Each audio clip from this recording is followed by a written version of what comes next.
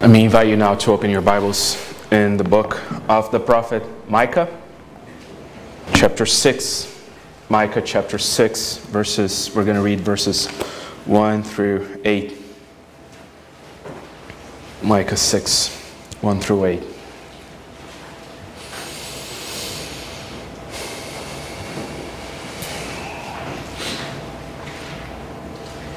Micah 6, 1 through 8, this is the word of God. To us, receive it with faith and with love. Hear what the Lord says. Arise, plead your case before the mountains, and let the hills hear your voice. Hear, you mountains, the indictment of the Lord, and you enduring foundations of the earth, for the Lord has an indictment against his people, and he will contend with Israel. O my people, what have I done to you? How have I wearied you? Answer me. For I brought you up from the land of Egypt and redeemed you from the house of slavery, and I sent before you Moses, Aaron, and Miriam. O my people, remember what Balak, king of Moab, devised, and what Balaam, the son of Beor, answered him, and what happened from Shittim to Gilgal, that you may know the righteous acts of the Lord. With what shall I come before the Lord, and by myself before God on high? Shall I come before him with burnt offerings, with calves a year old? Will the Lord be pleased with thousands of rams, with 10,000s of rivers of oil? Shall I give my firstborn for my transgression, the fruit of my body for the sin of my soul? He has told you, O man, what is good. And what does the Lord require of you but to do justice, and to love kindness, and to walk humbly with your God.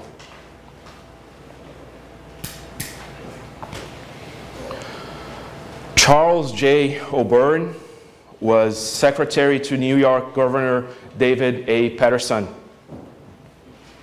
the highest unelected position in the entire state. As you would expect from a secretary to the governor of New York, he obviously had a lot of responsibility, but he managed to get the job done. However, in October of 2008, O'Byrne was forced to step down after it became public that he had not paid his taxes from 2001 until 2006. I know, even with such a prestigious position and background, this isn't too shocking, isn't it? Back where I came from, we call news of a corrupt politician last Tuesday. The surprise came from his invention of an entire unheard of mental illness to explain why he did what he did. According to his lawyer, poor Mr. O'Byrne couldn't help that he had not filed taxes for 5 years because he was the victim of a mental illness called non-filer syndrome. Those afflicted with the debilitating illness are supposedly, quote, high-functioning people who otherwise can complete all of the ordinary tasks in their lives. But there is something they cannot do, and many times that causes them not to be able to file their tax returns. Mr. O'Byrne managed to attend law school, to rise to a top position in New York's government. Still, an afternoon at H&R Block was just not within his capability. While you might not appeal to an imaginary mental disorder diagnostic to justify your failings, I believe we are all too familiar with Mr. O'Byrne's plight. My dog ate my homework. He started, not me. This is not what it looks like. Whenever we are confronted with our mistakes and misdeeds, our sinful hearts pump all kinds of excuses into our mouths.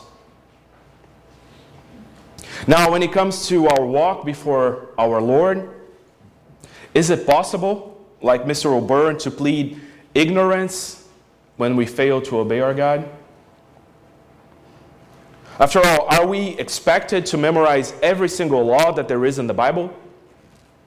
Think about this for a second. You had no choice in being born a sinner, but you are expected not to act like one.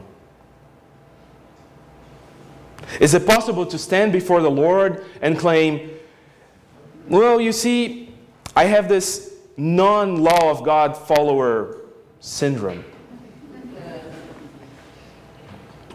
Well, in our text this morning, this is precisely what happened. In this text that we just read, God brings up a lawsuit against his people, and the response looked much like Mr. O'Byrne's. In the courtroom of Micah 6, the consequences are way more relevant than tax evasion. In this text, we will see what God expects of us, how we cannot excuse our way out of condemnation, and how can we hope that the defendant will be acquitted. In summary, we will learn from this text from God himself that if we are in Christ, we receive from God everything he expects of us. Again, I'll repeat this because this is a life-changing truth. In Christ, we receive from God everything he expects of us. We will see this in 3 points. First, to be acquitted before God, we must remember his grace. Again, first thing we see in this text, to be acquitted before God, we must remember his grace. The somewhat good king of Judah, Hezekiah, is about to die. In his place is coming his son, Manasseh, another one of those nasty ones who led the people into religious idolatry and social disarray. It is in this context that we find old Micah at the end of his days in chapter 6. He is there after a whole life of ministry to that people, seeing them who had earlier rallied around the religious reforms of Hezekiah suddenly return to their former and unjust and ungodly ways. In this context, through the pen of Micah, we find God seeing his people once again abandoning him after all he had done for them. He is there. He's watching them turning their backs to him, but he is not silent. It is time to do something. It is time to confront these stiff-necked people. It is time to settle this in court. All rise, says Prophet Micah in verse 1. All rise, for the Lord is in the courtroom, and he has a case to present against his people. The divine prosecutor will speak, and a grand geological jury of mountains, hills, and the very rocks that keep this earth in its place will be his witness. Why choose mountains as witnesses? Well, they have been there from the beginning. Metaphorically, these mountains have seen and heard all the things of old. They are enrolled as witnesses because, again, they have listened to the pleas of the prophets, being again and again overcome by the cries of the animals being presented as sacrifices to idols. They know. These mountains have seen stuff. In verse 3, then, God begins to present his case. Oh, my people, he says, what was it that I did to you? What did I do that became such a burden to you? How? Answer me, how have I wearied you? Are you familiar? Can you imagine this feeling? Maybe you, like me, have close relatives or friends who have left the faith. And sometimes you catch yourself thinking, what did I say that was not enough? What did I do that was not enough? Where have I failed? This is what God is asking of His people. This also makes me think of the prodigal son's father in Luke 15. Mulling these questions in his mind for all those years while his younger son was gone. What have I done that made you so tired of me? In which way have I specifically burdened you to the point of you deciding to leave as if I was dead to you? Where have I failed? God, of course, has never done anything wrong for His people, nor failed them in any way. We know that. His questions are rhetorical. And His plea for them to answer at the end of verse 3 is met with silence. They cannot answer that. So He proceeds with His case. What have I done? Well, verse 4. Was it not out of enough love that I rescued from slavery in Egypt?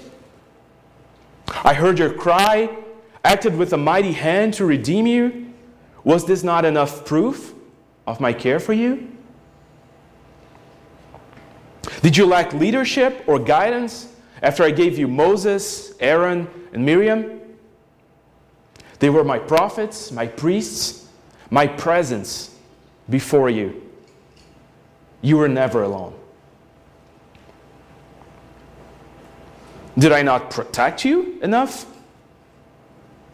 When Balak, king of Moab, hired Balaam to prophesy against you, did I not confuse his mouth to pronounce only blessings instead of curses? Have you forgotten what happened between Shittim and Gilgal? Well, I have. When you were in Shittim, outside of Canaan, and then I parted the waters of the Jordan River for you to enter the land of the promise with dry feet until the camp of Gilgal. Have you forgotten that? Was God's covenant fidelity to bring you into a land of abundance and rest a burden over your shoulders?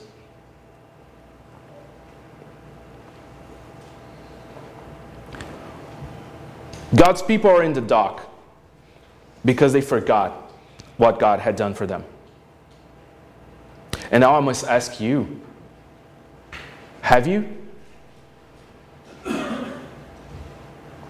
If the Susquehanna River or the Pocono Mountains could testify in court, what would they say about your walk before our Lord? Will they say you always live as someone who remembers that a gracious God has given you everything you need for this life and the next? Will they say your daily life is characterized by a love for God shown in acts of mercy for others who did not do anything to deserve it? Or will they say you are quick to accuse and oppress others because you forget constantly that all the sins in your past have been forgiven and forgotten by the righteous judge? To be acquitted before God, I said in the beginning, we must remember God's grace in our favor. Paul asked the church in Ephesus to remember that formerly you were separate from Christ, without hope and without God in the world.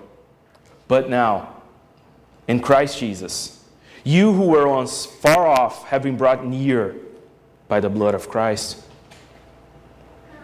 Today, this is God's call for you through the prophet Micah. To live like you remember what God has done and said for you. Well, you might be saying to yourself, I do. I do remember. I'm here, am I not? I'm doing what I'm supposed to do on a Sunday morning, am I not? Am I not doing everything right? I don't know. Are you? Let us see how the people respond to God's accusation and see if it tells us anything about how we are doing. This is our second point this morning. To be acquitted before God, we must cease defending ourselves. Again, to be acquitted, we must cease defending ourselves. In verses 6 and 7, Micah presents the people's response to God's accusations. God charged them with being weary of him, treating him with contempt, and living as if he were not their covenantal, loving Lord and Shepherd. What will they say to that? Verse 6. Look, God, they say, we bow humble and low. We bow low and humble ourselves when we enter your glorious and powerful presence. Is that not enough? I don't know. Should we bow more then? Is what they're saying. The defendant's strategy is to point out all the good things they have done to prove the accusations they received are wrong. Does God want more burnt offerings? Would he be pleased with more sacrifices, perhaps 1,000 rams? Would that be enough? How about thousands of ointment oil containers? Are animals not enough anymore? Should now we sacrifice our own sons and daughters then? In sum, are we not obedient, full of reverence, and generous in giving to God? Are we not the only perfect church? What else do you want, God? Is what they're saying. You see, at a first read, they're going through all the proper motions, aren't they?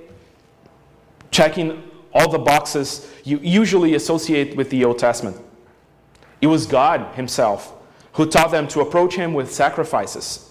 He told them to do it, and they did it. And now it seems that that's not enough. And maybe you start even seeing yourself in their shoes with some sympathy. Well, they are doing everything just fine, just like I do. I have been in this church many years. Just ask the pavement of County Line Road. I have been so faithful to God all these years that I remember the old red door and the old brick wall that used to be where now we have the entrance hall. I have done all that you asked of me, God. Isn't that enough? Is it? You see, the Old Testament sacrificial system was not a way to bribe God. Nor was it a question of measuring your loyalty to God against a scale. The more sacrifices, the more love. No. These sacrifices were designed to be an outward sign of the inner attitude of a person's broken and contrite heart. David tells us that in Psalm 51. The sacrifices of God are a broken spirit, a broken and contrite heart. O God, you will not despise. This is not to say the sacrifices were useless. No. Just like your faithfulness in coming to church after all these years, reading your Bible, hearing sermons, praying for the sick, serving in Summer Bible Camp are not useless. Unless they are not paired with a broken and contrite heart. So I must ask you, After you serve in whatever capacity you might do in this church, do you feel God owes you something in return? Or when you suffer and you lose something dear, do you present God with a receipt of all the good stuff you have done for Him as proof of your fidelity? Look, I have done all these beautiful things. Now give me what I'm owed.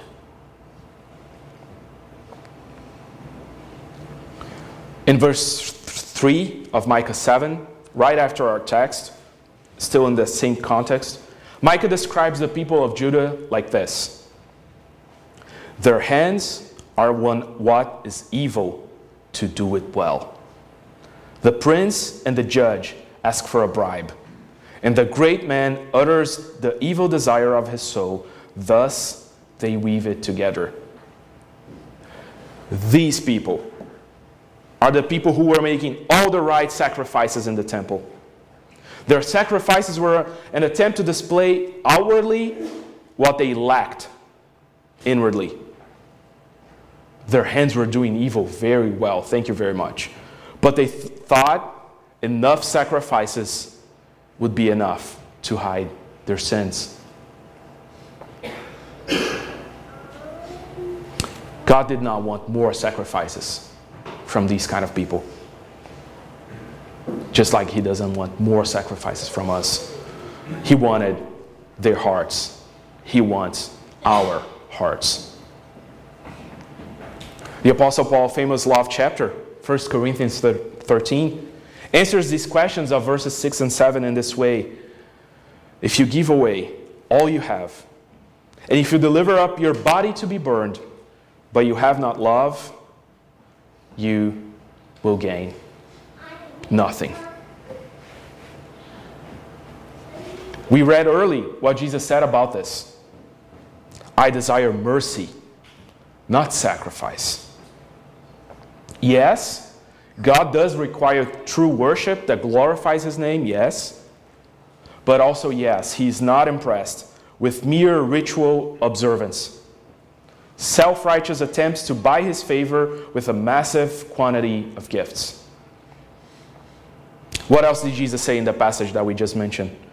For I came not to call the righteous, but to call the sinners.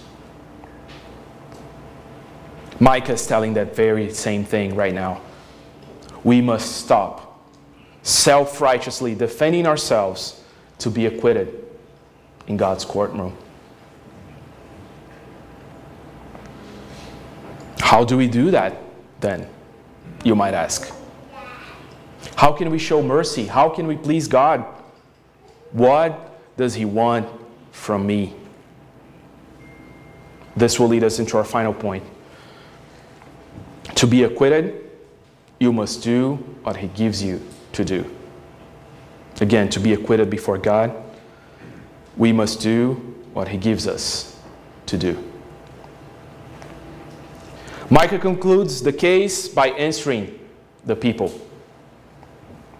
God told you already what is good, he says in verse 8. You see, there's no mystical, extraordinary, hidden sacrifice that you must perform. There's no secret chord to play in the organ that will finally please the Lord. God has already communicated what He requires. You should have known that already. Micah then could have listed the 613 commandments in the Pentateuch, and then add to that several hundred more principles just from the book of Proverbs. Then today we would have to add the teachings of Jesus in the Gospels, the exhortations of Paul, Peter, and John, and compile this massive list of everything that God requires of us. But that's not what He does. God wants from man, says verse 8, that is, God wants from the creatures He created on this earth, three basic things. We must do justice, love kindness, and walk humbly with our God. That is all. First, we are to do justice. Justice here describes the right social relationships between people based on God's view of what is appropriate. We must demonstrate mutual respect and care for one another within our communities.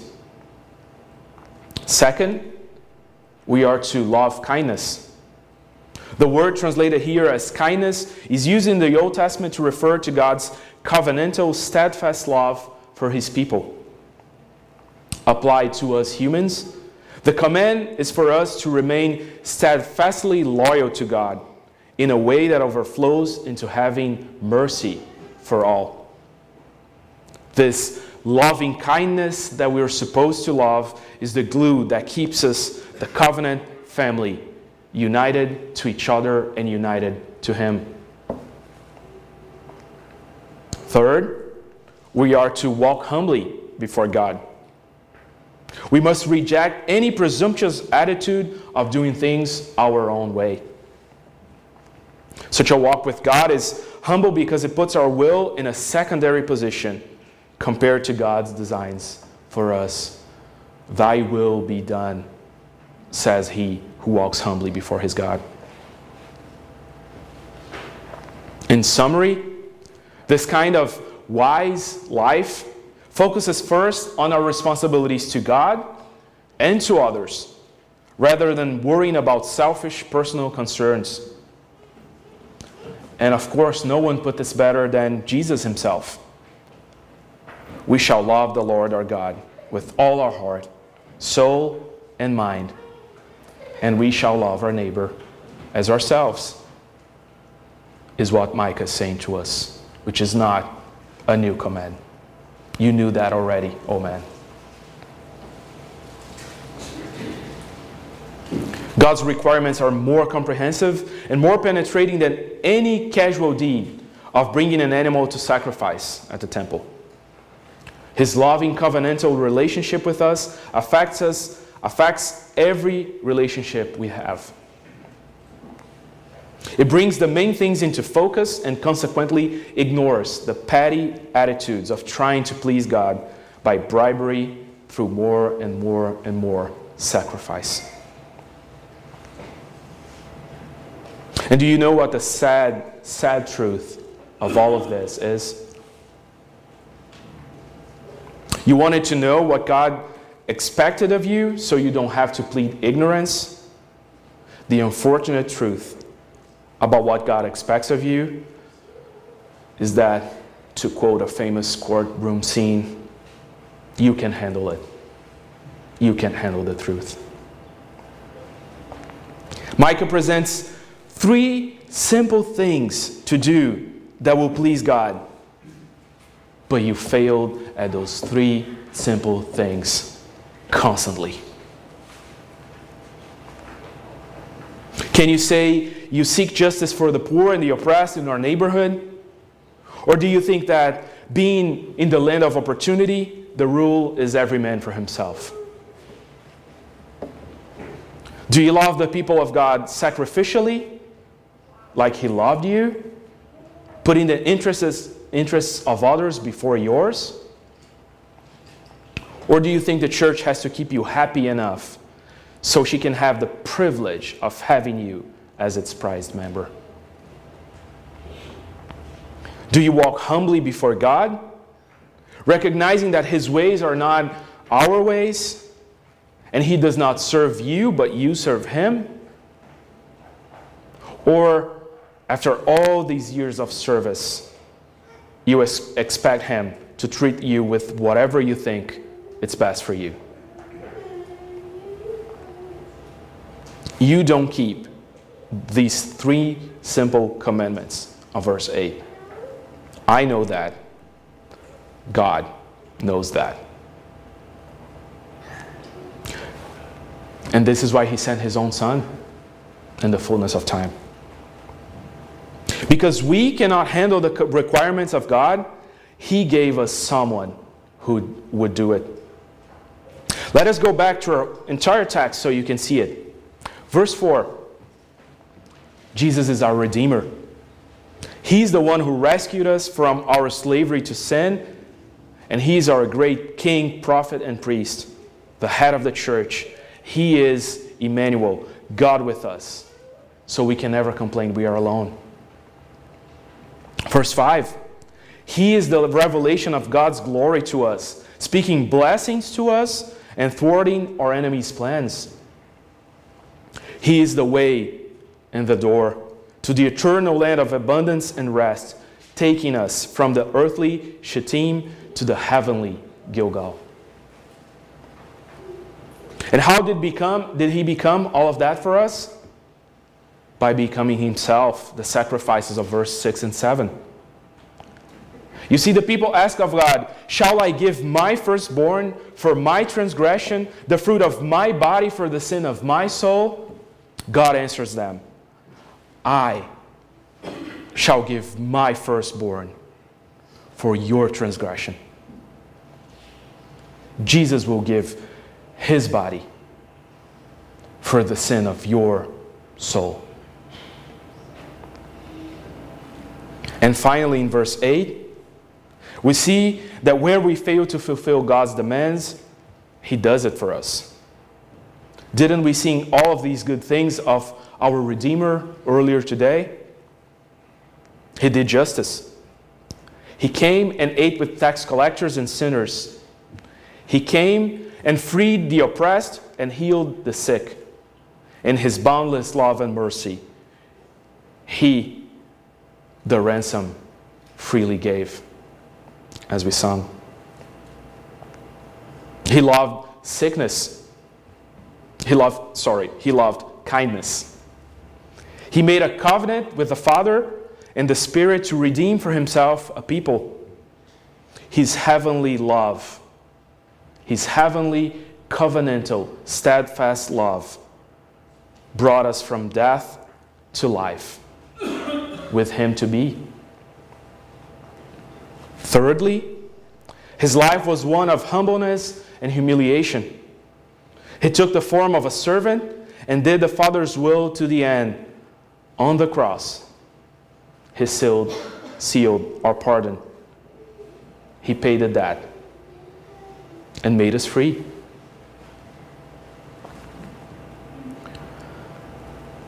Take this into your heart this morning.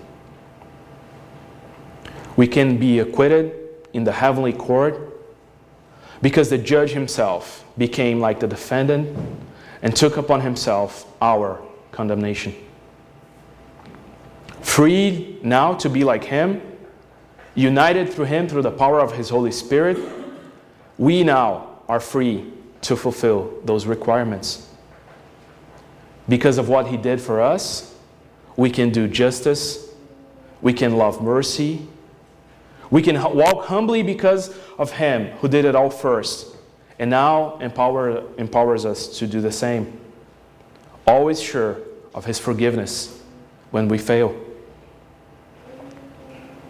We can do what God requires of us because He is with us, always, saving us, helping us, loving us.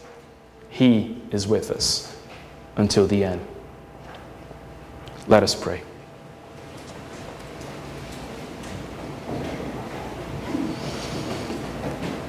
Our great, compassionate God, You have loved us with unfailing, self-giving mercy, but we have not loved You. You constantly call us, but we do not listen. You ask us to love, but we walk away from neighbors in need, wrapped in our own concerns. We condone evil, prejudice, warfare, and greed. God of grace, as You come to us in mercy, we repent in spirit and truth, admit our sin, and gratefully receive Your forgiveness through Jesus Christ, our Redeemer. In His name, God's people pray, and together we all say, Amen.